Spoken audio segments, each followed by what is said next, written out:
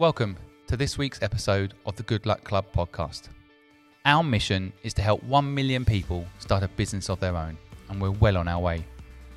We're here broadcasting today from the Belsize Park Library in North London. We believe libraries are not part of the past, they're part of the future. In our view, libraries are knowledge centres, not places that books sit, but where knowledge sits. So we're proud to be broadcasting knowledge from here today to you. My entrepreneurial guest is Anne Skare Nielsen, Chief Futurist at Universal Futurist.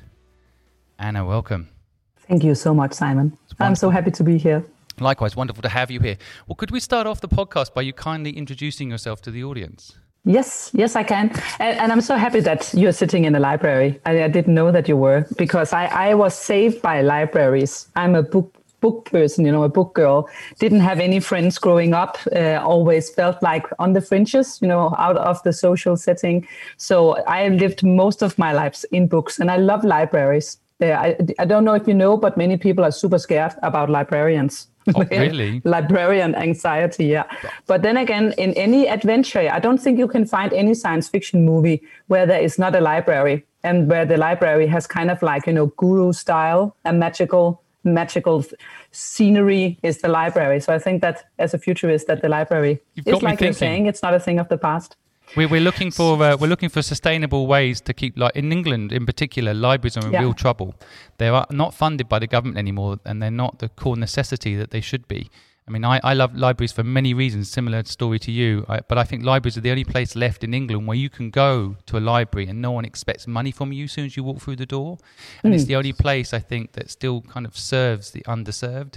And you can get Wi-Fi here, and not everyone can afford Wi-Fi. You can get access to knowledge. Not everyone can afford knowledge. So it's really important to save them. So you're contributing to saving libraries in England today. I am very happy. I wouldn't have been here where I am today if I didn't had libraries. Maybe we could start off just by telling the audience a little bit about you. Yes, I am a futurist.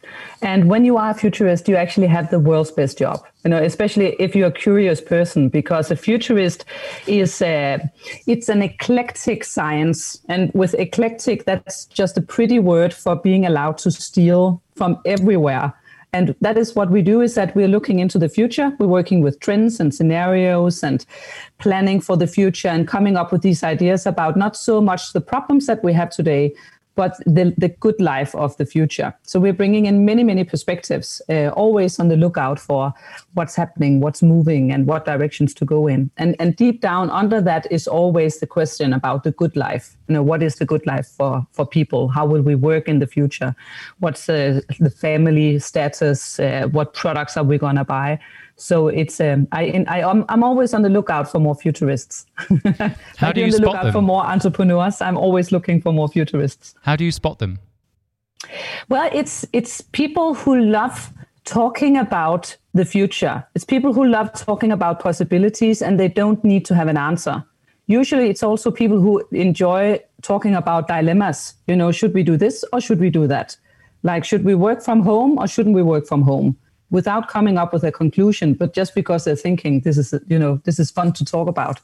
It's also the people who sometimes will drag their children into watching movies where if you were an adult, you look a little bit pedophile if you come alone or like a stalker. So you have to have kids to come in and watch a Pixar movie or a science fiction movie. But basically you would just go by yourself if you could. I've had that problem. Yeah. I wanted to go watch a Pixar movie and thinking, am I allowed to go on my own? Yeah, exactly right. Weird, because you really feel like a stalker or somebody. Yeah, exactly, so you grab some kids and go in and see the movie. So should we be working from home or should we go back to the office?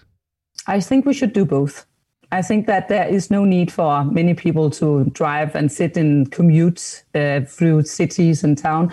I actually think that what's happening right now with people working from home, we should have done that based on sustainability. Many, many people were tired of commuting. And of course, there's some jobs where you actually have to go. Like if you're a dentist or a cardiologist, it's a little hard to take the work home with you. But most people today could do their job, I think, in 3 days' time, and then they could be entrepreneurs. in 2 days of the week, spend two days off. I think that's feasible. But I think that we also need to change our mindset, because in Denmark right now, if you want to work from home, or you might have a 4-day work week, the next thing that comes up is that then we are going to pay you less salary. But I do think in 10 years' time, we are going to say to each other that if you finish early, you should actually have more pay because you're super effective. I don't think that, working long hours and getting paid for long hours might not be a thing that is connected anymore. Well, folks, Anna and I have met before. We did a live podcast before. I'll put the link here if you want to hear how Anna thinks about the future. But today's podcast, I really want to get into your story. It's about me. How did you get into being a futurist? I was just looking at your CV. I mean, it's just, very impressive, first of all. But tell us your journey. Yes, I now I can tell you like the perfect story, where it looks like I made decisions and I had a plan and a strategy, and I can also just tell you the true story. And I think you prefer the true story. I never knew what I wanted to do. Never. I remember being a little bit envious of people in my class who said that I want to work in a bank when they were like 14 years old. And I was like, it must be so nice to know what you want to do when you grow up. And I had no idea. So instead, I actually turned it around. So I've been using a principle, which is that I might not know what I want, but if I know what I don't want, I had to drop everything and then make a decision about not being there. And then rather just being in an open, undefined field than being stuck in a situation where I know this is not what I'm supposed to do. And that has worked really well, that I venture into something and I give it my best, because that's what I learned from my dad, is that you always have to do your best. And after a certain period of time, could be 2 weeks or 3 months or 6 months, if I can really feel in my core, that I'm not thriving here, then I make the decision and I move out of it. And then I would rather be in an undefined space. So I'm a biologist by education. I'm also a political scientist. And I thought that I was supposed to work in environmental politics. And then I worked at a government institution in Denmark, and it was so boring. It was so boring. I wrote a letter to my boss at this institution about why I thought that the way that he talked about sustainability was wrong. So I wrote him and said, this is not going to work. And then he called me, and I was supposed to come and talk with him. And I explained a lot of stuff about what I saw in the future. And he just, I think he thought I was funny. I thought he thought I was pretty entertaining. And I remember closing the door and thinking, this is not for me. And on my way out, after I quit, I saw a poster, and there were 3 jobs listed as futurist. And I didn't know what a futurist was. But I thought, this sounds a little bit like a Jedi from Star Wars, or a little bit like an astronaut, a futurist. That is what I want to do. And I applied for one of the jobs and I didn't get it.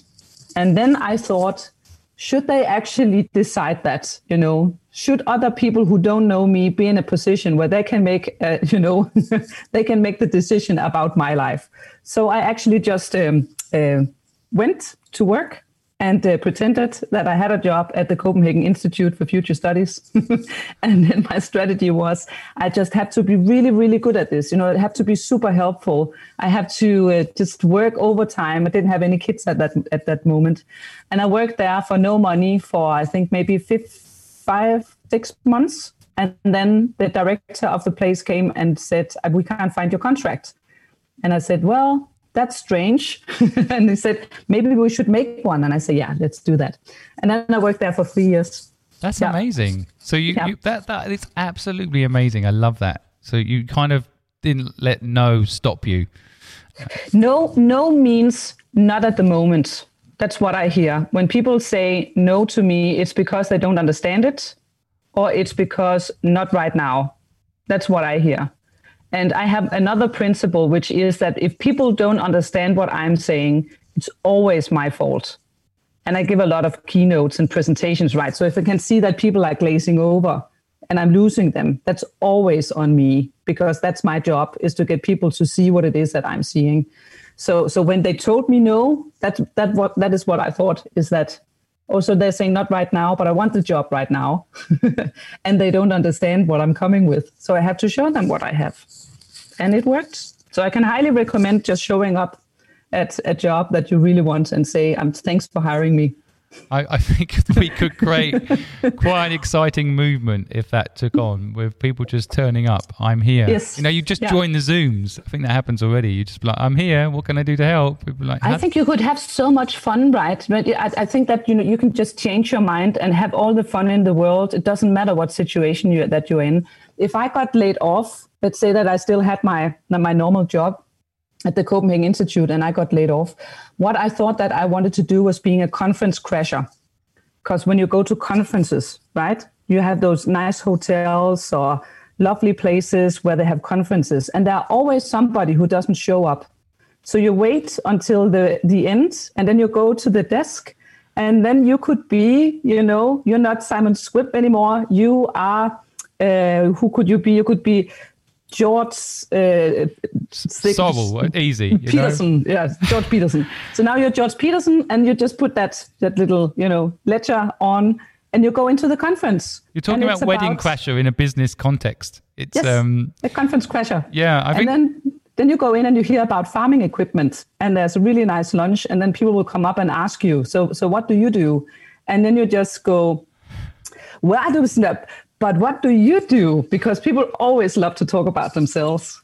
Yeah, that's what I wanted to do then. I have to say, I think the way of thinking is brilliant, and actually, it is very much what it's like to be an entrepreneur. I think because an entrepreneur, like when I was 15 years old, no one was going to let me be a CEO of a company.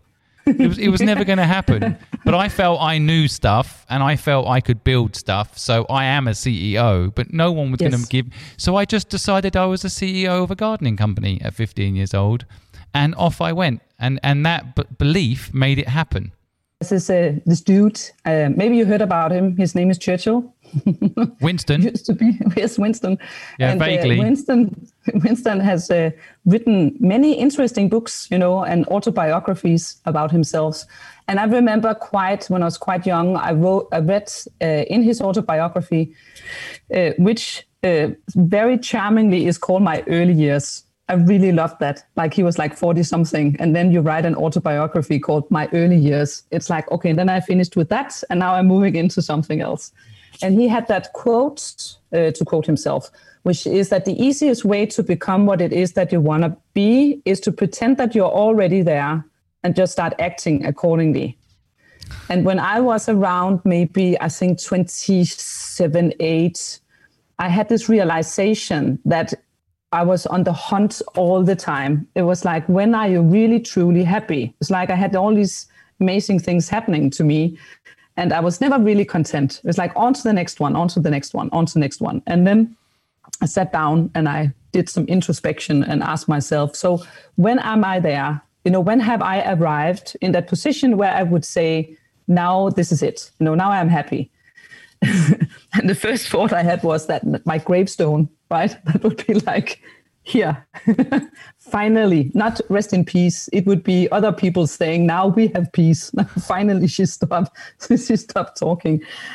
And then I did this, soul searching, and I really, truly had to answer that I would be content, not even if I sat behind the Oval Office, in the Oval Office behind the desk.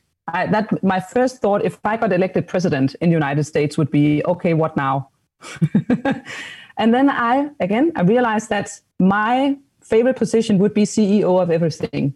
If I could be in charge of everything on the planet, then I would be truly happy. And then I did the Winston Churchill. I kind of like just, promoted myself to being the CEO of the world and started behaving accordingly. So I didn't have any clients. I only had subdivisions. And then I realized that the work is still as hard. Like if you met Jesus, he would also go around telling stories and not using his powers to coerce people, because he tried that before and it didn't work. So the whole behavior that you had to have if you want to be a benevolent leader of the world is, of course, to be a futurist, right? It is to show people visions of what could be, but you're not allowed to manipulate them. They have to use their own free will to see what's better for them. So I can't just, can't force people into the future, but I can show them wonderful visions. So amazing. How long have you been in charge of the whole world? Because I might have a bone to pick with you. It's not going that well. It's between 20 from 29 years of age, and now I'm like 49, 48. But I fired myself 5 years ago because it was super stressful. Yeah, I mean, that's the other thing. I think some of the listeners listening, the idea of, running the world would scare them, like... But you should try it. Every movie you see with a supervillain, where you're thinking, you did not think that through, honey. Because what you want to do is that you want to wreak havoc on the world with nuclear disaster because once somebody stole your girlfriend and you never really got over it, and then your exit plan is that you want to live on the bottom of the ocean floor with a cat as your only friend. That's like, you can do that now. It's much easier to build a house on the ocean floor and live with a cat than it is to, boom all the... I feel like most of the time the supervillains are just wanting to kill everyone that doesn't agree with them and start again. That seems to be the general plan of on the It's evil. like, and have you thought it through, right? Because then you're just going to end up alone. A lot of robots. A lot of robot friends, maybe. Who everybody's agreeing with you. Yeah. Well, that wouldn't be so bad. I have to say my worst idea for the future is everyone is me. That's my worst nightmare, that I wake up in the morning and everyone is me. So every person I meet is myself and looks like me and wants the same things. You'd have a lot of interesting debates, wouldn't you? I think you'd disagree with yourself just for the sake of it, but going back, exactly. Again, going back to your kind of how you got where you are today, being this chief futurist of your present company. Now you've said your age, I can say it. You were born in Denmark in 1971. Were you born into a family that was permanently talking about the future? How did this happen to you? No. I might be the only normal person in Denmark. My name is Anne, and my last surname is Nielsen. That's the most average name you can have in Denmark. My dad is a high school teacher, he's retired now. My mom was a therapist, and she quit her job to go at home and attend to the children. I have an older brother, a younger brother. We are so normal. There are no traumas, no depressions, no divorces. Oh yes, now we had one. So that's kind of like a little bit more normal. And usually if we have a party and have to give a speech, that would be what I'm criticizing my parents for, is that we are so boring and so normal that everybody else has a fun story to tell. And we are like, no, nothing ever happens. So I've been loved, I have had a really nice childhood. We didn't have a lot of money. My dad and mom always prioritized that we could have vacations together and spend time together. But it was kind of like everything on a shoestring and on a budget. So I think that my motivation for being an entrepreneur in the beginning was not to be rich, but it was to have economic freedom. So just do whatever I want to do. Freedom is very important to me. So I don't want to have a job where I earn a lot of money. I would actually much rather be there where money is not an issue. It's not something that you're thinking about. But I didn't thought about being an entrepreneur before I went. I was 3 years at the Copenhagen Institute for Future Studies, and all I did was talk with clients. It's a membership organization where people come in, and then you make these keynotes or conferences or meetings where you're helping them see the future. So you're listening a lot, right? You're always on the podium and you're always talking with people, and I like to help people. So of course I want to kind of like come up with new ideas. Everybody started at that time about talking about innovation. Nobody knew what it was, but that was kind of like the new word of the time. So I went to my boss together with 2 other people and said, should we make a department that worked with innovation? And he said no. And we said, And then I started my own company. And I actually heard that that's one of the most successful recipes is 2 people going into their CEO saying, should we? And he says no. And then they start their new company based on that idea. I think that's a really good insight for anyone out there that is wondering whether they should start a business. Go pitch it to the CEO you work with right now. If they say no, go do it yourself. Give you good motivation, isn't it? It's also a bit like, proved you were wrong. And I didn't know anything, right? I didn't know anything about anything. I just really wanted to be a futurist. I really wanted to be the best futurist in the world. And if I could make money out of that would be I'm so happy. And I think that we are a very good example of an organization that's an alternative to all the guys and girls going into I think in Britain it's called Dragon's Den, that program where you go in and pitch your ideas. Yep. In Denmark, it's called the Lion's Den. So we have the lions, you have the dragons, but it's basically the same. I don't know why they always pitch them as so aggressive as well. I mean, they feel like lions will eat you. So it becomes lions and dragons. You have to be dragon fire and fighting like a lion, and the blood is spurring. And then you're telling entrepreneurs this story that is why it's how it's supposed to be. Like, American version of a business success. You're working 80 hours per week, and the blood is spraying all around, and you're living in your car, and you don't have time for your family. You'll tread on anyone to get ahead. It doesn't matter. Yes. All these moral code incorrect. Yeah. Totally. And I have never been like that. I wanted to build a business, and I hear now that they're called zebras. So it's not a lion or a dragon, it's a zebra. I think you can call it whatever you want. But when you do that, am I frozen again? No, it's okay. I think it's okay. I'll tell you if it's got. And we're back. It's called sleepers, is it? Did you say sleepers? Zebras, the horses with the stripes. Oh, zebras. A zebra, yeah. Zebras. So it's not a lion and it's not a dragon, but it's a zebra. Yeah, I think you can call it whatever you want. But for me, having my own business has meant freedom. It has meant that I could develop myself and my company in the direction where I make the decisions, but also be able to go home and spend time with my children. I could have traveled the earth much more than I have done. When I get a calling from Las Vegas to come and talk at a conference, I could have done that much more, because there are not many women in the world who talk about the future, innovation, technology, and leadership. We are not many. There are abundance of men. So I get picked just for being a woman, and I actually don't care. I just say that, okay, if that's my entry, that's okay. But when I'm on stage, I'm going to blow your hair off your heads. And when I'm sitting in an airplane, I'm kind of happy. I think this is nice, but I so much miss my children. I think that as a mom, I have to be together with my children. I also think that working makes me a better mom. So my kids also know that I like them, I love them, but I don't want to be with them all the time. And then they say, but mommy, you have to be with... No, not all the time. Why?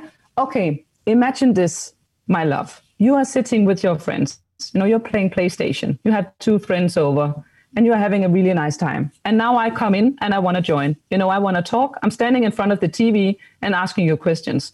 What do you think about that? And they say, that's pretty goddamn annoying, mommy. Yeah, that's how I feel about you. Great. Well, that's a great parental tip. I wasn't expecting a parental tip today, but that is a really good one. Yeah. I think for entrepreneurs, if you are parents, I think that you're a role model. I really want to show my kids that there are different ways of working. And when I tell my kids that I'm going to work, I never give them this sensation that I'm forced to do it. When I go to work, it's because I choose to go to work. This is my own responsibility that I chose to have a lifestyle like this. So if I'm away from you, honey, it's because other people have a need for me to come. Now they're bigger, but when they were smaller, I would actually tell them that. I would say that, more, there are these people and they are really stuck in what they do and they are really afraid of the future. And when I come and I tell them stuff, then they're really happy. And then they go home to their kids and hug them instead of kicking them. So that's why mommy is away for a couple of hours. And then they'll say, that's good, mommy. We'll see you. That's brilliant way of doing it. Yeah, and I brought them along. My kids have seen the world. So if I have a client who books me, very often I will bring my family along. So I think it's very important for kids to see the world. Yeah, I think you're touching on something that it's very important for people to pick up on too, which is the kind of work-life balance and an element of time for yourself, but also including your kids in your work life. Yeah. I think a lot of people overlook that. Actually, it's a lot of the time I hear people won't start a business because they think they're going to be away from their family. But you can integrate your work and your life where companies don't really allow you to do that if you don't own the company. Letting you bring your children on a business trip wouldn't be as easy if you work for someone else, right? Whereas if you work for yourself, I actually think you get more time with your children. You just have to really carefully manage things and manage your priorities. Yes, right? and you have to be good. You have to be a good manager, right? Because when you're an entrepreneur, even if you're just yourself, you also sometimes have to give people a job, and you have to pay them to do the job. And it could be a freelancer who comes in and translates your website. So you have to be able to actually do that. That's a skill set in itself. And then you can actually rehearse that on your children. So my children have done many kind of small jobs for me where I have paid them a little instead of just pocket money, right? Then that was their salary.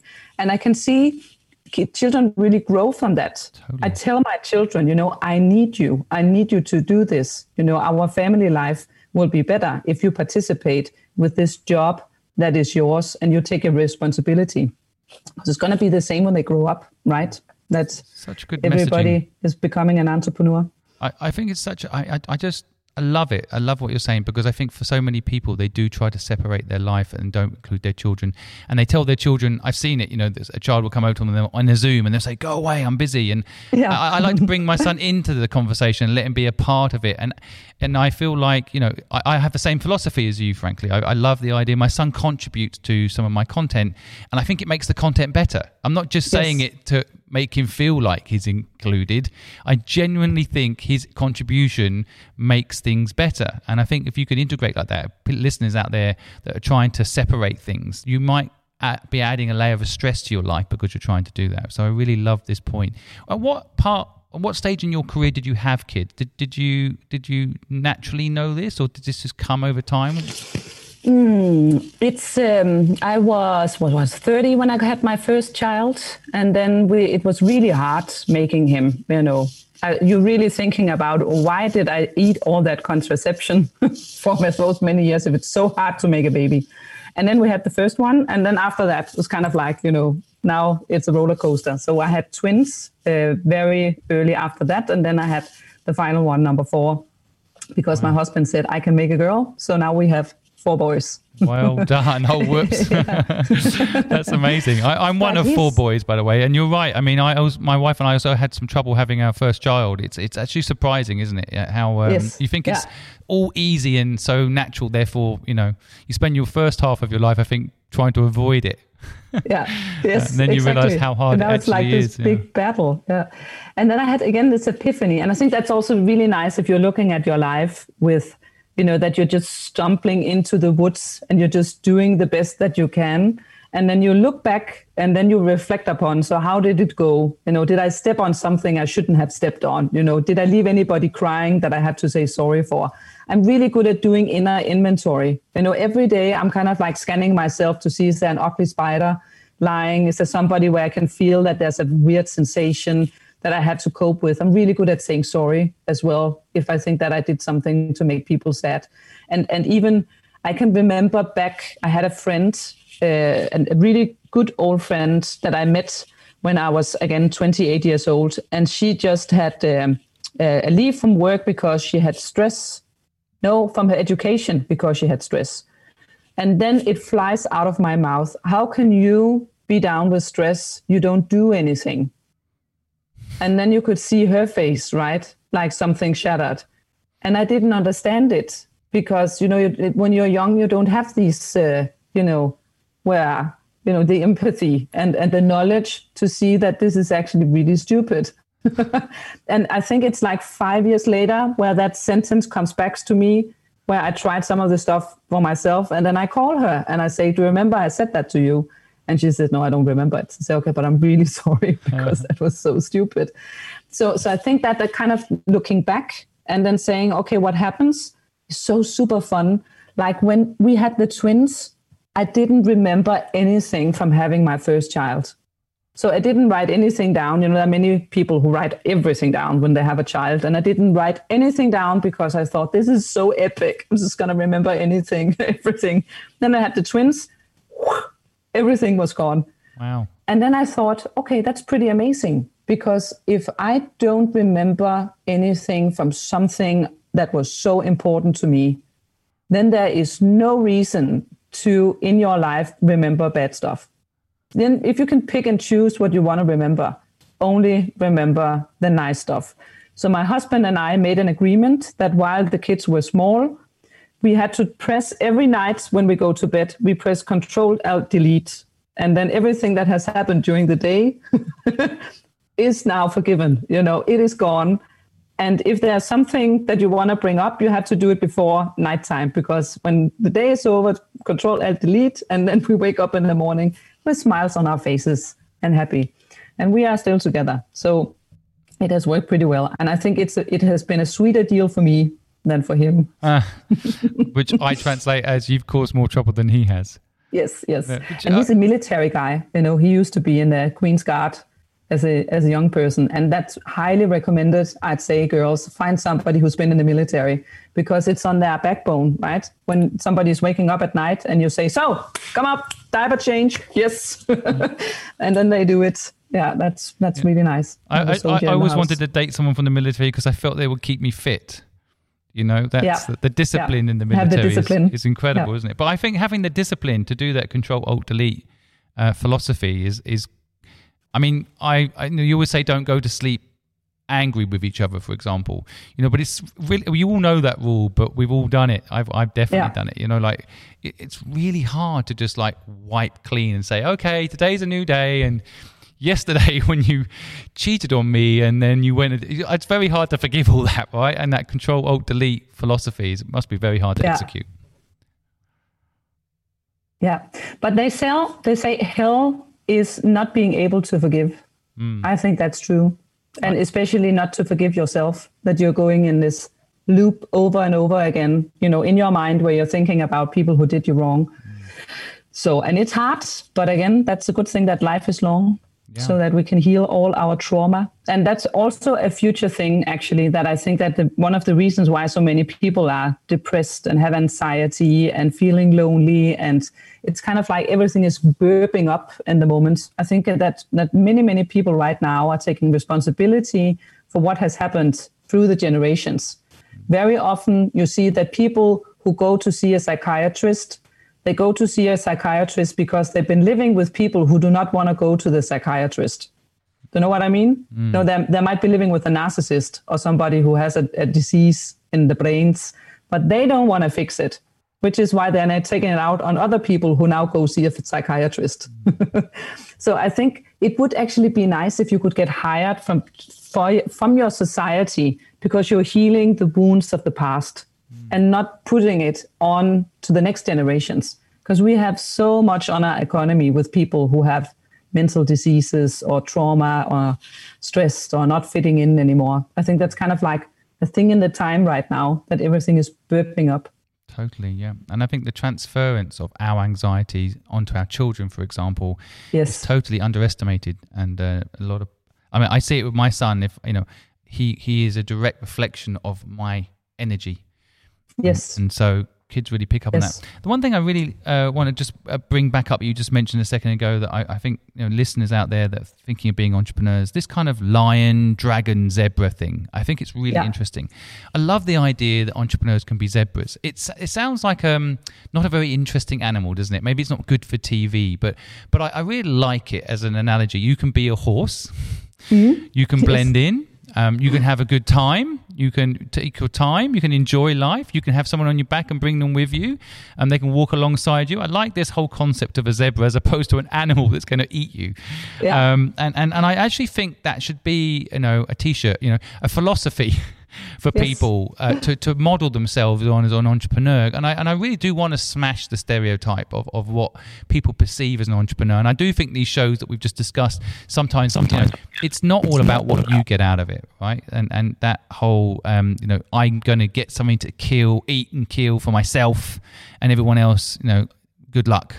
And I think I want to say that's the 1980s, really. But it seems to be still a lot of people's belief in tread on anyone to get ahead. So I really like that zebra analogy. But when did you realize you were a zebra? I bet you've never been asked that question before. I've always been a zebra, and I think that from all these years that I have at the Copenhagen Institute for Future Studies, because very early on in my life I was exposed to many, many, many different kinds of people.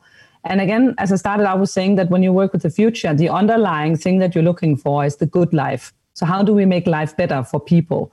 And then when you meet somebody that were, famous from TV, or somebody who wrote a book, or you share a cab to the airport with a minister, not a minister, what do you call it?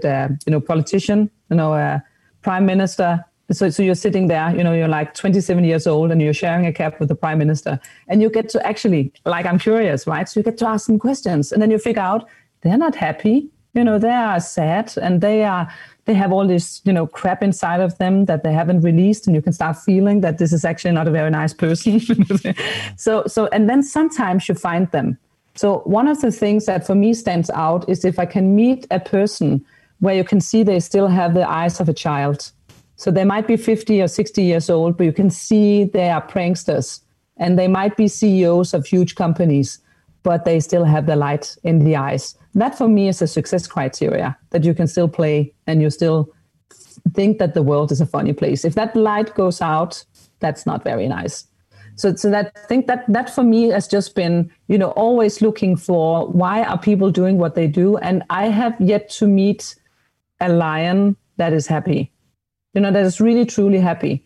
There's this also famous guy who drove Lego, the toy company, to a huge success. When he retired, none of his children wanted to take over the business. And I have this idea in my mind. It's like that he went home, that he's been postponing going home to play with his kids, and he invents all this Lego and he has the boxes. And then one day he comes home and he says, "Hey kids, let's play with the Lego." And now they are all like 40 years old. It's like, too late, daddy. And now they actually did. I think some of them actually took over in Lego. But for me, that again was kind of like this epiphany, that's really strange. And another story that comes to mind that also has been this defining moment for me is a Scandinavian Star was a ship that went down in the 80s, was a big catastrophe. There were many Danish people on board that went down with this ship. So this was kind of like really big thing in Scandinavia. And one of the survivors, his name was Morten, was interviewed on TV afterwards. And I was not very old. Maybe I was 15 years old. And I see this guy on TV who gets interviewed as a survivor. And he tells a story where he says, "I thought I would have been a hero. I always thought that of myself, that if I ventured into a catastrophe, I would be the one who saved others. I was a primal animal. I stepped over the backs of old ladies. I pried the fingers of people who were lying in the water because they were dragging down the floats, and I pried their fingers off."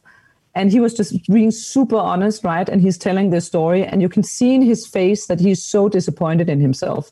And for me, that was, defining moments, right? It's kind of like where you're just sitting there and the universe is telling you something that you're really not ready to understand. But I just remember that, and this is not to put him in any kind of bad situation. I really have the deepest respect for this guy. And I think that most people probably would have done the same thing. So it's not to make him look bad. But my takeaway from it was that if you want to be the greater hero, you have to be the smaller hero. You can't, it's like a muscle, right? You have to be a small hero every time you have the opportunity. Because when the shit hits the fan and the world calls for a great hero, you are not going to be a hero like that. If you've been sitting behind a desk working on something that wasn't, any kind of value in it, you don't have the skill set to be that greater hero. So that's just been really important for me. Every time I can feel there's a right and wrong thing to do, and it could be tiny, tiny, tiny. Like I had a keynote speech in London for 3,000 people for a consultancy company where people flew in from all over the world. And I was like the keynote speaker, right? I was like, she's so famous. She can do everything. Yeah, I'm from Denmark, but don't tell anybody. And then I go off stage and people are applauding me, and there's a reception afterwards. And then the waiter drops a teaspoon from the tray, and she's walking with 2 trays. And it's kind of like the whole room goes quiet while I go and pick up the teaspoon and puts it on her tray. And I can just feel that all of these people were like, you are out of your place now because you are the keynote speaker. You're not supposed to help the help. And I just remember, it's like my body said, maybe you should stop. Maybe you shouldn't pick it up. And then my soul said, yeah, you have to do it. Remember, Morten, you have to do it. So I think that, those defining moments where life is like, it's like walking in a jungle when you're an entrepreneur. There's so many things where you don't know. And even, there's stuff that you don't know, but then there's also the stuff that you don't know that you don't know. So you're just smashing in, but then you have to look back again and you have to reflect about What did you do? Can you do better? Can you share the goods? What makes you a better person? Because when you're zebra, I guess you're in it for a long run. I think it's much more a lifestyle, where if you're a lion or you're a dragon, I really often hear it's more like you want to grow a business so you can sell it. But then we're back with the villains, right? Have you thought it through? Yeah. Okay, so now you sold it. So what now? So what do you want to do now? Yeah. I mean, what you're talking about, my kind of simple translation of what you're explaining, which is amazing, is to be a small hero. Training wheels for me are things like being humble. Yes. And it doesn't matter who you are or what you've got, you're no different to anybody else. And I think being humble is a secret power and a good way of learning to be a hero. And so, I even myself, as I've got more successful, there's this persona that you have, you want to project to the world of the success you are. Yes. So somehow, helping someone, for example, pick up the plates off the table and give it to them. Why would you do that? You're hiring a waitress or a waiter. That's their job, But there's something very satisfying in picking up those plates and helping that person take the plates away. Like there's some energy transfer where you're not taking all this power and becoming a dragon. You're not taking all this power and somehow building out a persona that isn't a good one. It's not a happy one. Yeah. So but a lot of people, I think, forget to be humble. And ironically, I think in the early days when people haven't made it, they think proving that they're successful by showing off their fancy car or showing off how much they've got, and that being the exact opposite to humble when they haven't even got the thing that they're saying they've got. It's a really interesting dynamic that you're bringing up here, and I wonder if people can be more humble. I think it's such a wonderful thing when people are humble. I love it when I meet successful people that are humble. It's actually a lovely feeling, because then you're sharing knowledge and you're learning from each other. And honesty, to your point as well, I really like the story about the example you gave of the pilot. And I think that's true for a lot of people. When you're actually tested, you're never going to know. So I love the idea too that you're saying that people need to be practicing being a hero for the moment. Yeah, also because what in my experience is that kind of like the universe is calling you, right? It's like you have a phone and with a landline to the universe, and then the universe is calling you, you have to pick up the phone. and some people don't pick up the phone, right, when the universe is calling, so they get more and more annoyed and, could it please go away, and we don't want to talk about these issues. Yeah. But if you pick up the phone and then the universe has a message for you, you don't understand it, right? When the universe is telling you something. It's more like it's saying gibberish, but later you will understand it. So I have actually heard myself saying, I am so great at being humble. I might be one of the most humble people in the world. Oh, that's very humble of you. Yeah, exactly. I had this wonderful experience also where I'm driving in a cab. So I live in Dragør. That's very close to the airport outside of Copenhagen. So I drive to the airport often, right? Because I'm such an international person. Not at the moment, but I used to drive back and forth from the airport. And then I'm sitting with this taxi driver, and I do what I always do because I'm such a lovely person, right? I'm open and I like to converse with people, and I'm so charming. So I'm talking to the taxi driver, and he tells me that he's been driving this taxi for 15 years. He's been driving in Copenhagen back and forth for 15 years. And then I say, that is so funny because I've been living this is younger me. I've been living here for 10 years and I drive back and forth to the airport so often. And it's so funny that I have never met you. And then he looks at me and says, yeah, that's super funny because I meet you all the time. That is funny.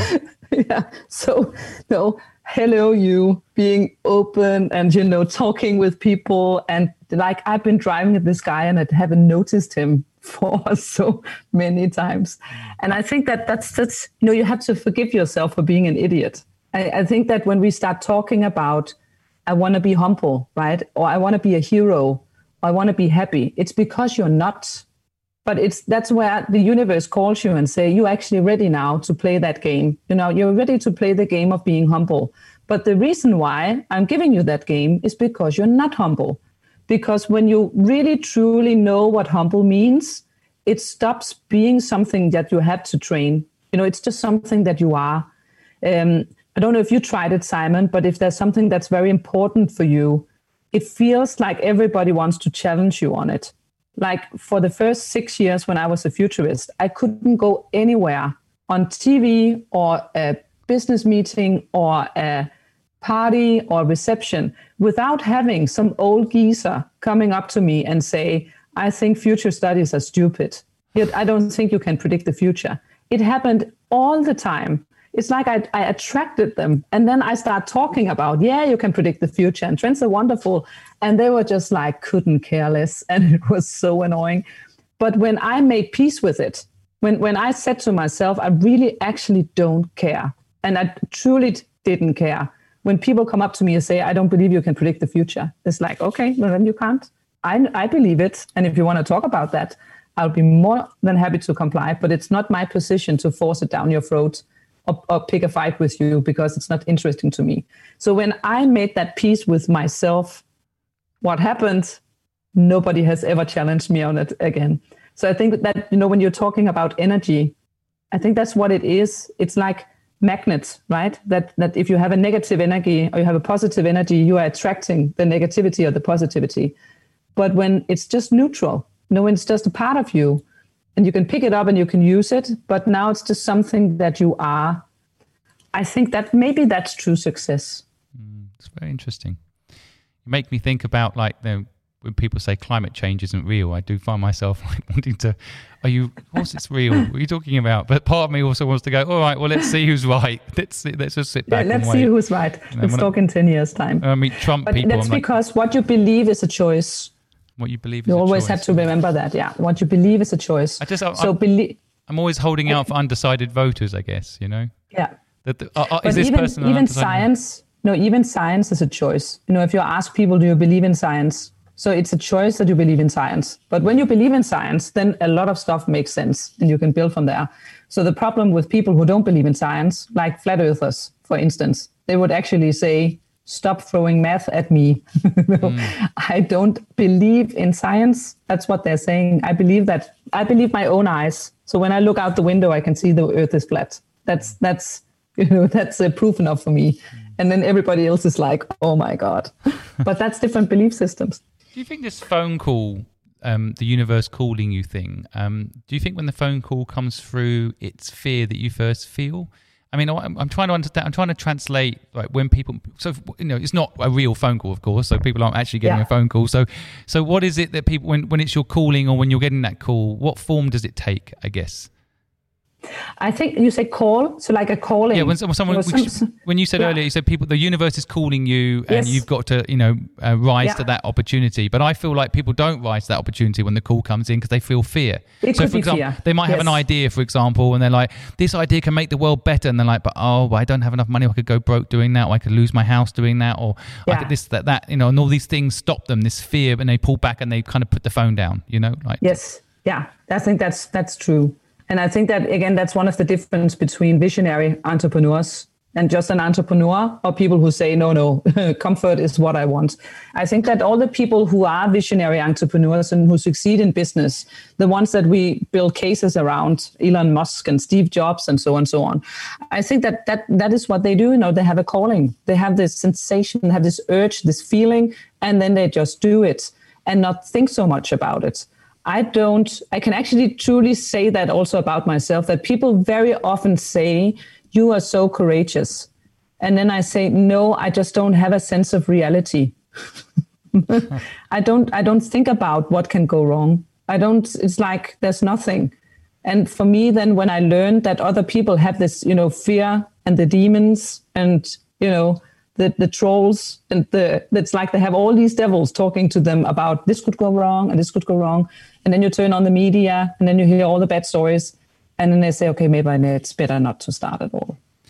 I think that fear is also a big issue in future studies. We actually say that when you want to create the future, it's like you have a bridge that you're passing. And then you have the old world, which we call tribal. And tribal is them versus us. It's scarce resources. It's building a house, having a job, all those things that we know. But the future is very much planetary, which means that it's hyper-connected, not just technologically, but also between people. It's based much more on creativity and being imagining that stuff can happen. And you're not allowed to make fear-based decisions in the future.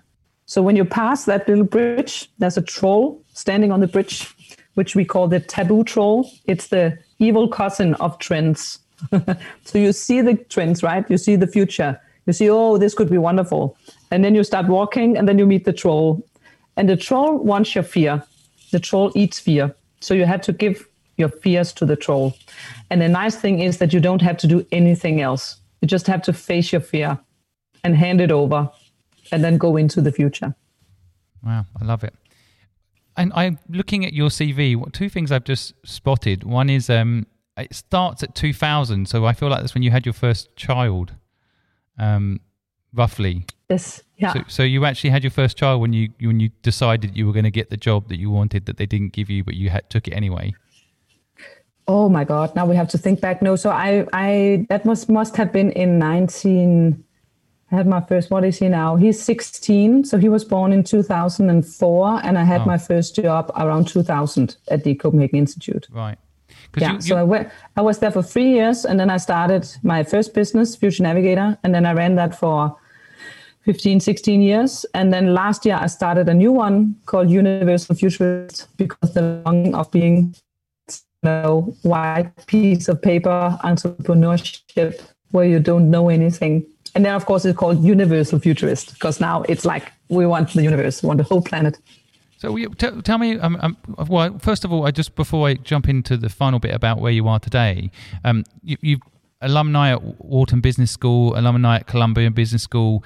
What's your view on education? I know you work with a lot of educational institutions, so we've always got to be sensitive and respectful for them.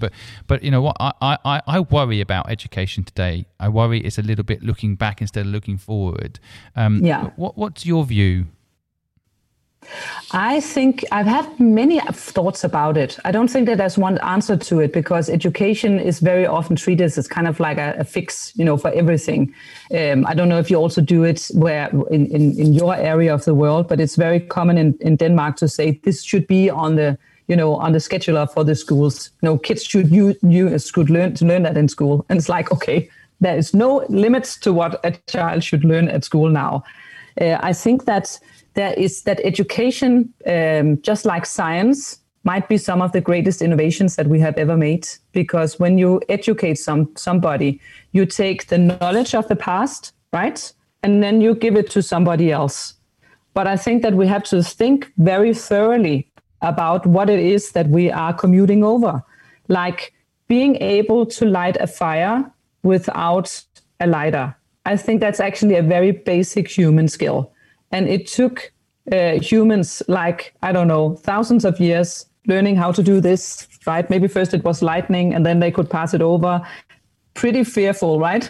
I guess the first one would be super scared about it. Sure, it was pretty scary. But then somebody had, and a squirrel found fall into the fire and roasted, and it was actually pretty tasty. And then they came up with the idea that maybe we should make a fire, roast more squirrels. And then all of a sudden the fire goes out. I don't know. How did they come up with that? Right? Sitting there. That's pretty good. That's a pretty good idea. And then you can do it with kind of like those fire stones, and you can use all kinds of different material.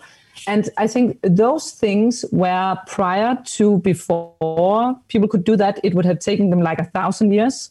And now you have the technique. Everybody should have that, right? I think that when you teach math, you should teach people the magic of math. You should teach them algebra. You should teach them, where does it come from? Why is there an 8 system and a 10 system? How with all these, thingies with the little pearls that people are using, so that you actually get this passion for what math is before it gets super boring. I think that many, many people today are just bored with education because it is boring. Why should kids learn to write? Even read a book. When my 4 boys read a book, that's a success by themselves, right? Then they are supposed to write down what they read afterwards. Way to kill an interest. Way to kill a passion. Do you ever do that, Simon? Do you pick up a book and read it, and after that you write down, Totally. Well, there's two elements that are annoying.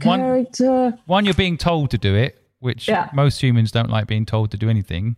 And second is, exactly, you just want to contemplate your own views on it inside your own head. You can write it down if you want to. But if you want to, the idea you have to, absolutely right. I mean, I do love the knowledge transfer piece. I guess in business in particular, I think business knowledge in, let's say, business schools, and I've spoken at a few myself. So, what often happens, and my kind of concern is that they talk about case studies of something that failed in 2000. Let's say a .com company, and use this as a case study as to what went wrong, but has no relevance to today. And all it actually does is just put fear in people. This guy came out, he raised £50 million, this .com business, and it completely failed, and now he's broke. And this is what he did wrong. He started when there was no internet users. Okay. Yeah. What use is that? It just creates the fear point, back to your point earlier. I think that just creates, the phone call's going to come, and you're going to feel fear because of that training. Right? Yeah. And again, if everything you heard was people making mistakes, going through their fears and making a success, or not making a success, but then people coming in, other zebras, and helping them, and then making a success, and then failing and being a success again. If that was what you heard, I think maybe more people would venture in and try being entrepreneurs. I think that education in the future is going to be super funny. I think that you could throw it all on its heads, because now we have every knowledge, like you're sitting in this library, and we have access to the whole world, and we can drag stuff in. I just bought virtual reality headsets for my children. Mind-blowing. Mind-blowing. Guess what I've been doing for the last 48 hours. Talk about the future. That is the future, that stuff. Crazy. That is the future. So I think that the normal way for people to learn something is that I have a dream, I have an idea, I want to make it real. And that could be baking a cookie, or learning to play a guitar, or building a shelf. And now I try and I mess it up. Okay, now I actually am curious about learning how to make a cookie, or maybe some math because it was really crooked. So now I'm interested because I have this problem that I wanted to fix. So if we change the school system, I think that would be great if children could be examined in those kind of things, not in math, not in religion, not in prose, but in fixing a problem, or working together, or solving a conflict, so that you did something. I think also it's very important that education becomes a tangible thing and not just in your head. Like, I'm a biologist and I'm also a political scientist. And political science is complete and utter bullshit. It is just many words after one another that politicians and journalists can use to sound smart while not doing anything. So people with political science background should not be trusted. Whereas if you have a natural science education, or if you're a pilot, or if you're a doctor or a nurse, there's something very interesting in that the higher the value of your job is, or the more dangerous it is, the more you train on your job. So when I was a biologist, you would have a teacher telling you stuff and you didn't understand it. And then afterwards you went into the lab and you cut in things, and you had to do with what you call it in chemistry, you had to blow stuff up. And that was funny, right? And then it happened and you didn't know why. And then you had to go back and study again. So you went back and forth from doing something and reading about it. If you have a pilot, that's what they do. They have theory, and then they go into a simulator, and then they go into an airplane. And I know from pilots that they say, if we make a mistake, talk to each other. And there's no blame game. There's no fear, because we want to fix the problem so that nobody gets hurt. If you're a doctor, if you're a nurse, if you're an engineer, it's very, very common that when you learn something that has a theory behind it, you also have to practice. I don't think that anybody wants to go to the dentist or having open heart surgery, and then they call you and say, I never tried it. No. I have read a lot about it. I had got really good grades. This is the first time I'm flying a real airplane. I tried the simulator and the theory. I was actually on a flight where someone said that once, though. That was pretty scary. They're like, "This is my first ever flight, folks." I'm like, "No." Exactly. It's like, I guess it's happened. Everyone's had their first ever flight, but that ties into my personal belief system, which I like my audience to pick up on here, which is, no one's born an entrepreneur. It's all training, isn't it? No one's born a lawyer. No one's born a doctor. All of these things require, knowledge transfer and information. And I think it's interesting you mentioned, I do see pilots sharing knowledge. I know recently with the airplane that had a lot of problems. A lot of the pilots were talking with each other about the problems with their aeroplane, but the authority that managed the aeroplane companies wasn't willing to take a risk and push back and make the plane stop flying until they got fixed. But the pilots were talking about it for a long time before those accidents happened. But I do feel like this is one of the reasons I do the podcast. I think entrepreneurs have so much insight and so much knowledge that actually being an entrepreneur isn't that complicated. It is a series of insights, 50 things, I think, that ultimately you can be a good, you called them Jedis, you know, of sort of your version of a futurist, but you can be a Jedi, right? It's actually, what type of Jedi, what type of superpower have you got to go alongside your Jedi training, right? Yeah. Even Jedis had to have training. Exactly. Yeah? Everybody has to have training. I also love Einstein once said that it's not that I'm so smart, I just stick with the problem longer. Well, and when I have a problem, very often I think, okay, I have to, and it's like the universe is calling me and saying, this problem, that one, not that one, this one, but I don't know how to do it. Yeah, but that's why it's a problem, right? You're so you have to stick with the problem. You're answering all my questions really without me asking them, which is, I guess the style of a futurist. You know, what is luck, right? What do you think about luck? I think you're kind of answering it there, right? It's a persistence thing over time and those sorts of things. Yeah, actually, I think that luck is like a river. I always seen luck like a river, that you have to put your foot in it. You have to be in luck. And if you don't want to be in the river, you have to be in a place where the river can find you. Because luck is, for me, is moving around. It's opportunities that sometimes you can see and other times you can't see them. So you probably also know people who would say, I'm not lucky. But you walk a mile in their shoes, you would see all the opportunities that, because their mindset is that they don't see the river. So I have also met people who say that you're so lucky, you all do all this stuff. So but I'm also moving a lot. I'm talking with people. I'm pushing myself out there. I'm trying. If a journalist calls me and says, do you want to go on television? 9 out of 10 times I say yes. I don't say, what are we going to talk about? It's more like, yeah, I will come, because I know from journalists that they are interviewing the people who will come. There are so many smart and clever people. And this is also a man-woman thing. Most men also come when a journalist will call them. Women are more like, I don't know, and the kids and that. I'm just coming. I'm saying, okay, can you come with a van and park on the street, and I'll go out there, and then we'll figure it out afterwards, because that is luck. That's maybe somebody will see it, and 3 years later, that's a new client because they thought that there was something there. That's how the world moves.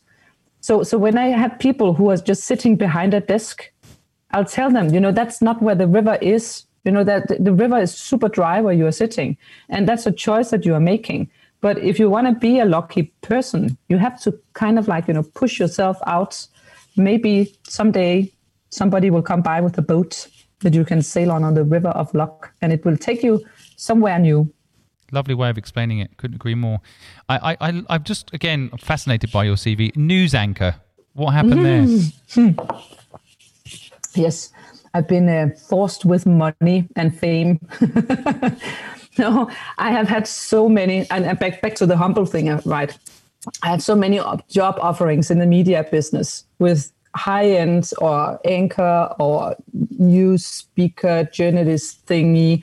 And the funny thing is that when I was a child, when people forced me to say, what do you really want to do when you grow up? I would say journalist, just to have an answer.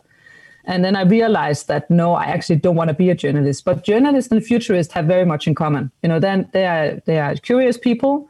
It's kind of like an identity. If you're a journalist, you're always working. The same with a futurist. And journalists very often also write about trends. They just put them in a newspaper or on TV. And so many people who offered me jobs. But when I come in to a media house, I can just feel that I should walk away. I can feel it's not the place for me. I will be an awful, awful, awful person. I would be really, really, really good at it, but it would eat me up from the inside. I just know it.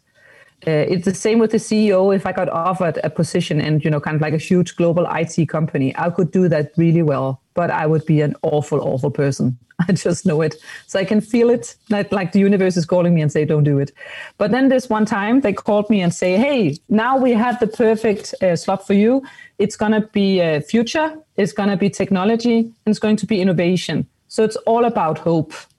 So I said, okay, then. And it's the worst decision I ever made in my life. It was horrible because I compare it with social media. If I do anything on social media, I have instant feedback, right? And I have a reach that was much higher than any program I made on television. And they kind of owned me. That was the worst thing. All of a sudden, I was an employee. I had to be there at a certain time. I couldn't go home when I wanted to. This also sounds like really prima donna, but I had to sit in makeup for an hour every day, then doing my hair, doing my makeup to do like a 3-minute spot. I was dying on the inside. I hated it so much. And then after a couple of months, they came and told me that they wanted to focus more on money and politics. It's like, yeah, that's everything else that you're doing. They were literally trying to kill you, weren't they? They were trying to kill your spirit. They were trying to kill my spirit. And I faked that I was sad. But the funny thing then again was I had 3 shows that I could make where I was in charge because nobody cared. So I could do whatever I wanted. So I did a whole segment on Star Wars. Oh, wow. Brilliant. Yeah, because that was the year where the first new Star Wars came out, the real Star Wars movie, number 7, I guess it is. So I was sitting on my birthday alone in the movie theater at the Star Wars premiere and watching Star Wars. I've never been more happy in my life. Brilliant. And then I was allowed to do an interview with 3 experts in the studio where we talked about Star Wars. So like, when are we going to have a lightsaber? And what would it cost to build a Death Star? And how gravity, why are they walking around in the Millennium Falcon? Where if we see the space station, they're floating around. So what's happening, guys? It was so much fun. It's the best thing. I'm sure that's where they wanted for their serious news channel. Yeah. But that's fascinating. What I like about that story so much is, as well, a lot of people would dream of being a news anchor. It was, if you ask a lot of young people I speak to about their future career options, and definitely being on TV or being famous, it comes up. But what I like about what you're talking about, there's being famous doing something you love, and there's being famous doing something you hate. And, the famous bit isn't actually the important bit. And it can be for some people, but that's, again, you have to try it before you know it, right? You venture in and you try stuff and then you turn around. And I think that's the beauty of how the world is right now, is that there's this abundance of things that you can try out. And for me, that wasn't fun. But then you're sitting I was sitting in an airplane. I think I was going to Sweden, and there was an interview from 3 fat Swedish production guys. And they talked about that they are these production guys who write all the pop star songs. So like 75% at that time of all the hits in pop music in the world has been written from these 3 fat Swedish men. And they say, we never talk about it. This is a very, an interview that is rarely given because nobody wants to hear Britney Spears singing Hit Me Baby One More Time and think of a fat Swedish producer. And I just thought, I'm never listening to these songs again in the same way. My listeners are now going to play these things. But my thought was, I want to be a fat Swedish producer. That's what I want to be. But you don't know that that's what you want to be before you tried the other thing, right? So now you can make a decision. Again, what do you want to do and what don't you want to do? I want you to be the CEO of Fixing Education, please. Yes, please. I will do that. And and then I like the idea of you running the universe. I think not just the planet. I feel like there's Elon Musk is trying to get to Mars. I think that needs properly managed.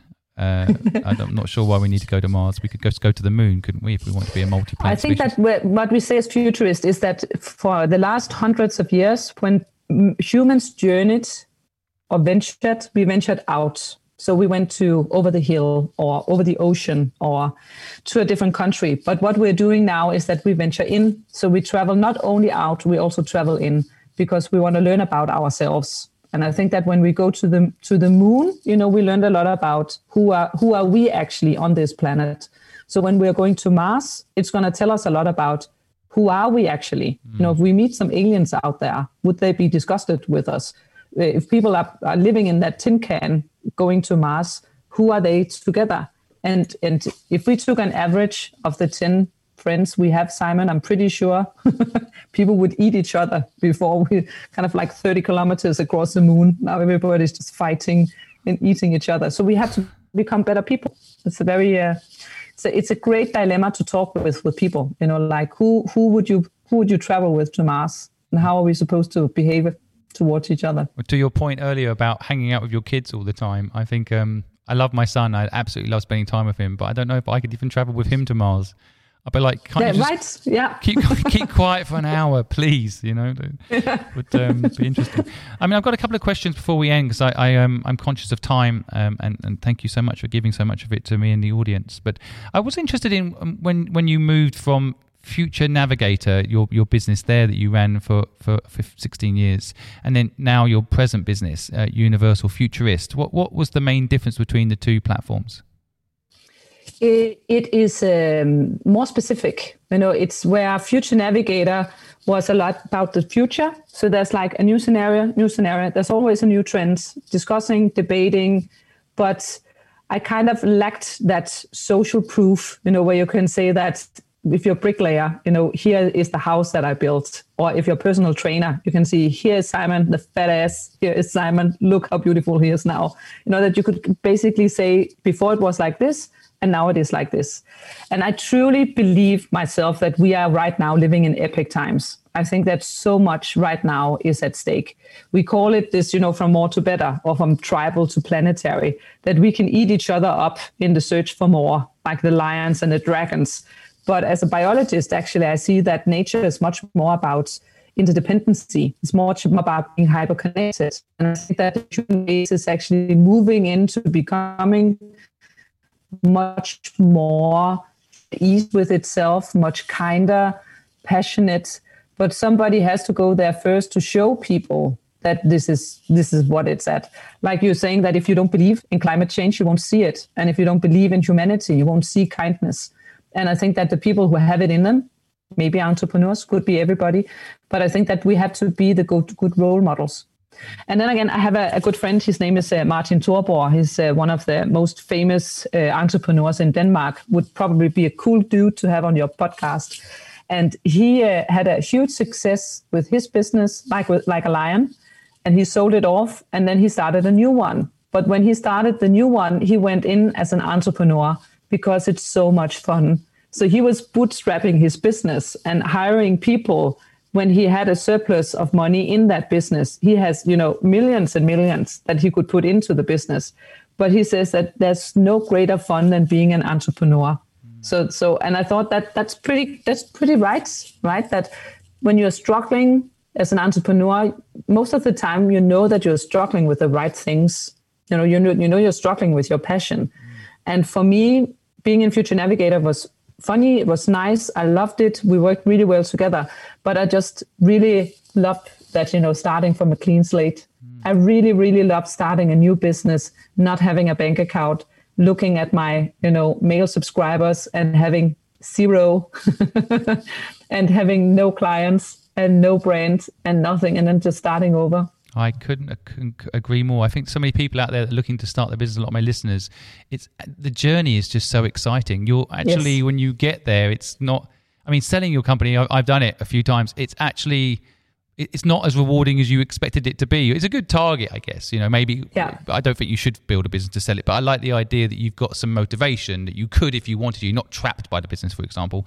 But I do think that building piece is so powerful, what you're talking about there. And I would add something else to insight you've just brought to the table there, that having no money when you start a business, like that person you just described, bringing no money to the table actually adds value in another way, which is like I'm building my platform now. I've got a huge amount of resource to put into this, but I'm very careful about deploying it because I want to be in touch with the people listening. I want to be in touch with the community. If I suddenly hire, for example, social media experts and all these, I'm going to have a barrier between me and the community. And yes. so sometimes money does not solve all problems. Sometimes money can cause problems because you don't get to pioneer because you're not listening carefully enough to people you're serving. So I've seen a lot of people raise a lot of money, for example, start a business, and it fails. And the person that raised no money succeeds because yes. that person who raised no money is on the ground, in the trenches, listening carefully, fixing the product because they haven't got a lot of money to waste on it, and they get it right by listening. Whereas people with money tend to like, this is what we're doing, boom. And then they just expect the money to bring the business alive, right? I have such a great example of that entrepreneurial mindset. There's these 3 young dudes in Denmark who have started a company, which is today quite successful, called Shaping New Tomorrow. And what they sell is suits for men that feels like a sweatsuit. So it's like a nice suit, but it feels like sweats. I think that's just magnificent. Who wouldn't love to have that? And they had, struggling business, the story. And then they actually went into the Dragon's Den. They got funding, and everybody then chipped in. No, everybody came and bought everything they had because they were on television. So they kind of like gave them this huge boost. But what also happened was that their website wasn't geared with logistics. So now they actually sold 1,000 or was it 3,000 pieces of clothes that they didn't have in stock. So now they're sitting there thinking, okay, it felt like a success, but it really isn't. What they then did, and I think that's the entrepreneurial mind, right, is that you roll with it. So instead of saying, okay, that we're really scared about it, or it just feels like a big fuck up, but we can roll with it. So they brought in all their friends, their family, and they called everybody who has bought something in the store and they couldn't send it because it didn't exist. They called each and everybody and they said, we're so sorry, but we had this and we are just starting out. But we promise you, like in three months, maybe 5, we will send you the equipment. Is that okay for you? And everybody, of course, said, yeah, we love you guys. And they learned so much from talking with the clients, which today means that they are selling directly. So they're not selling via stores. And they have their own internal social media department, because they learned so much about their clients that they know we can't have a communication bureau on the outside. We actually have to have social media marketing on the inside of the company. So I'm totally with you, Simon. I think that listening is so important. That whole, I think in translation of your insight, I fake it till you make it is kind of the phrase that comes to mind. And I think where people go wrong with fake it till you make it is they don't follow through. So I think fake it till you make it is absolutely fine if you do what you just described there with those guys, that they faked it in a way, they didn't have the product, but they followed through by being sincere, getting back to the clients, being transparent, and eventually getting the product to the clients. And so that's, everyone's going to see that as, the entrepreneurial hustle. I think where the word hustle and fake it till you make it goes wrong is when people then take that money and they don't deliver the product, or they had no intention of delivering the product. That's where it's not good to fake it till you make it, right? And again, if you misbehave or you do something that might be a bad habit, or it might be something that comes from a trauma, and then all of a sudden you realize that, again, the universe is calling you and say, hey, that's not okay. What you're doing there is basically not okay. And then you have to change it, because fake it till you make it is also a little bit like you're saying cheating, right? But what you realize the older you get, that you are only faking and cheating yourself. I realized, I think I must have been like 30, 35, 37, that I lied a lot, but I didn't know that I did it. But I became, I found myself in this situation where people asked me a question and then I couldn't remember what I answered 3 weeks ago because I lied about it. Or I was sitting in a car to a meeting and then they call me and say, we're waiting for you. Are you coming? And then I would say, yeah, I'm there in 15 minutes. And when 15 minutes comes out of my mouth, I know it's a lie because I know at least it's going to take me 30 minutes. But it was like such a bad habit. And then all of a sudden you wake up and you can say, okay, this is just putting me, in a different way in the jungle where I'm not supposed to be. And you come back and do the apologies. But that was basically to myself, because I could see that lying thing was much more like a self-protection. And it had to do with self-worth. And it had to do with me trying to be something that I wasn't and protecting myself with telling all these stories. But I realized that because I talk so much that I have to tell the truth, because otherwise I can't remember what I'm saying. But being honest for me is also standing up to myself. And it is also, and that probably comes back to my school days, being that girl that never had any friends. It is also trusting that my real friends will find me if I am honest. I think that's maybe the hugest paradox for people is that everybody wants to be loved just as they are, right? Want to be loved just as we are. But we are so scared that people won't like us if they see us for what we are. So we put all these kinds of bells and whistles around us. But the older you get, you find out, okay, you have to take that one. You have to take that one. You have to take that one. And then you lose people along the way, right? You lose people that you thought were good for you or don't match together with anymore, or, that you have to learn stuff the hard way. But just coming back to your point with, I think that many, many wonderful things in being an entrepreneur, but I think that there's also many nasty things. I think there's also many ugly things. I think that you trample on people's toes and you do it. And then maybe it takes you a long time before you turn around and you look at it and you can see, okay, I left behind a big smoking crater. And that's actually not okay. And then you have to deal with it. So for me, being an entrepreneur maybe is also, a personal development program. Maybe that's I agree with that. The totally. Conclusion. I'm always personally trying to improve my software. Yes. And hardware. Yeah. I'm always trying. I mean, I think I've been trying to do a video blog on lying for about 3 months because I think it's a really interesting subject, actually. Because we all seen that movie with Ricky Gervais where no one lies. Invention of right? Lying. I love it. Yeah. And that kind of personifies the problem. I mean, it's a necessary part of society. I say to my son started lying to me. And part of me, wants to say, don't lie. But actually, some elements, you have to. I remember my wife was 8 months pregnant. She's like, do I still look the same? I'm like, you look beautiful. And, you're so beautiful, honey. But of course, you're 8 months pregnant. It is beautiful in a certain way. But, you know what I mean? Like, you can't, there's not, the question she's asking, she doesn't want the brutal truth, like you do look a bit tired and you've eaten a lot of extra food in the last 8 months, so you've looked better, like you just that's not right to answer it that way, but that's a very lame example, but you know what I mean, right? Lying is a really interesting subject, and I find that kind of the whole lying process a pretty confusing one, because as a kid you're told not to lie, but I think if you told everyone the truth, you'd be in a lot of trouble by the time you're 10. Yeah. And would be really interesting to also look into artificial intelligence, right? Because is lying, is that the final human frontier? Because I think it takes very much empathy and intelligence to lie in a humble way. Because actually lying is exactly what you just described it as. You're trying to give value to the person who you're lying to, actually, in a way. And I think, like, for example, your time example you gave there, I have lied about timing.